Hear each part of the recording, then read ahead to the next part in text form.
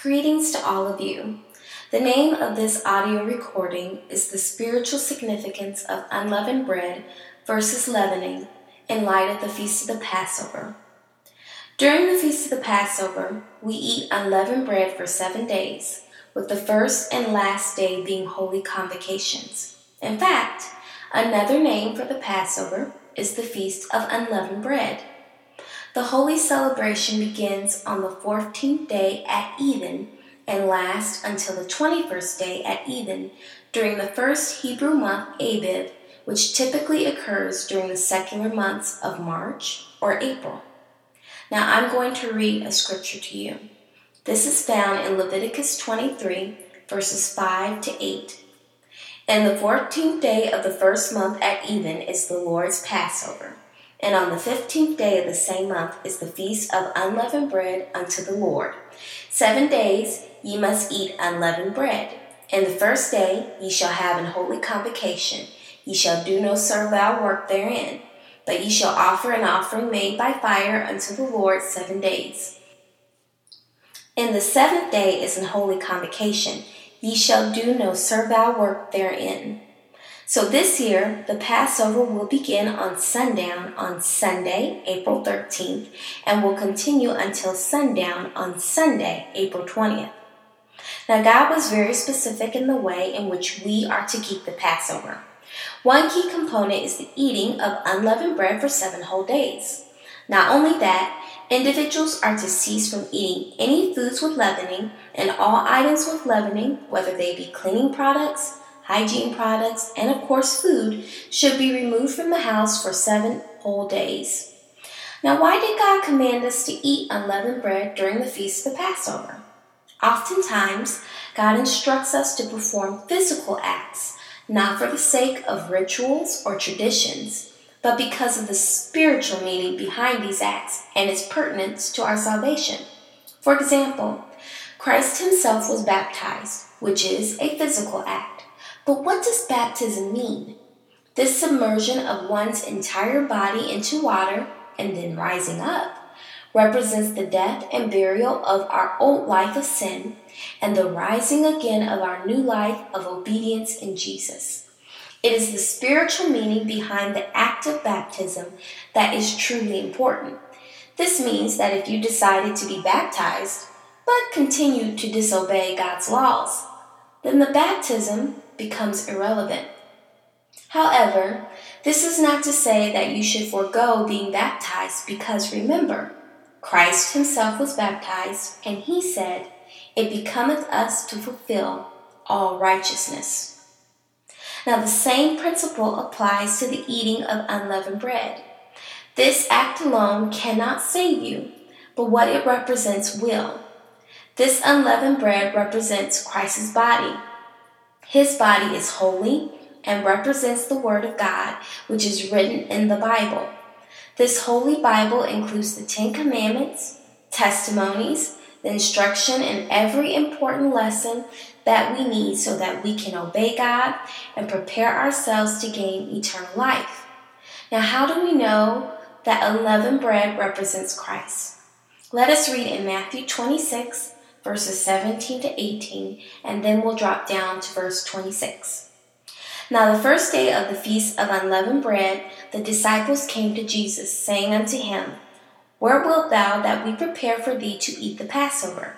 And he said, Go into the city to such a man, and say unto him, The Master saith, My time is at hand. I will keep the Passover at thy house with my disciples. Now in verse 26 it states, And as they were eating, Jesus took bread and blessed it and brake it and gave it to the disciples and said, Take, eat. This is my body. I also want to read to you in St. John 6, verses 53 to 58, which states, Then Jesus said unto them, Verily, verily, I said unto you, except ye eat the flesh of the Son of Man and drink his blood, ye have no life in you. Whoso eateth my flesh and drinketh my blood hath eternal life, and I will raise him up at the last day. For my flesh is meat indeed, and my blood is drink indeed. He that eateth my flesh and drinketh my blood dwelleth in me, and I in him. As the living Father has sent me, and I live by the Father, so he that eateth me, even he shall live by me. This is that bread which came down from heaven, not as your fathers did eat manna and are dead. He that eateth of this bread shall live forever. Now, if one looks at this scripture on the surface, it may be disconcerting and hard for some to accept. But as stated before, Christ is the Word of God, and His Word can be compared to our spiritual food. In order for us to survive spiritually, to obtain the best spiritual health, we must read the Bible every day, just like you eat food every day to survive physically. When we are diligent in studying the Bible, the principles that we learn must become an integral part of our lives.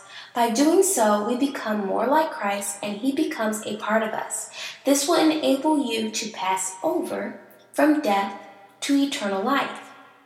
Now, from a common standpoint, leavening includes baking powder, yeast, bicarbonate of soda, which is household baking soda, and baking ammonia, which is used commonly in pretzels and other snacks. Leavening is pretty much in most of the foods we eat, as well as products we use to clean our homes and bodies. So if unleavened bread represents the Word of God, what does leavening represent? It represents sin. That is why God commands us to remove all leavening from our homes and diets during the Feast of Passover, because it points to the removal of all sin from our lives. This is called being perfect, which you can find in Matthew 5, verse 48. God chose the perfect symbol to represent sin. Leavening increases the volume of a product, which changes the shape and texture. It transforms something from its original form into another that is different. You can easily see what sin has done to our souls and hearts. Sin changed us into something totally different from what God created. If we revisit the garden, we know that Adam and Eve were not meant to die. They were supposed to be immortal. Because of sin, specifically the sin in the garden, Adam and Eve were then transformed into something totally different. They became mortal, meaning they would die. Sin can now enter into our minds, and from this point on, all human beings born have sin and death in their flesh. And just like leavening is in many of the products we use and eat, sin seems to be in just about every place you turn. But even though these spiritual meanings are much more important than the physical acts of removing leavening from our homes and from our diets, as well as eating unleavened bread during the Feast of the Passover, it is important to know that we still must keep these physical acts because God has commanded us to. Now finally, I would like to read what Paul said about the Feast of Passover and its spiritual relevance to us. And this is found in 1 Corinthians 5, 7-8.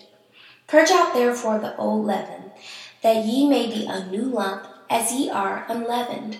For even Christ our Passover is sacrificed for us. Therefore let us keep the feast, not with old leaven, neither with the leaven of malice and wickedness, but with the unleavened bread of sincerity and truth. Paul was speaking of being sanctified and set apart from those who had sinful practices. Why?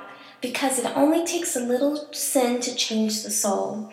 Satan only needed Adam and Eve to take just a bite, one little bite. It didn't matter if they ate the whole fruit. He knew only a little leaven or sin would change the entire soul. So in listening to this presentation, I hope you were able to gain a greater understanding as to the spiritual significance of unleavened bread as well as leavening during the Feast of Passover. May God be with you all.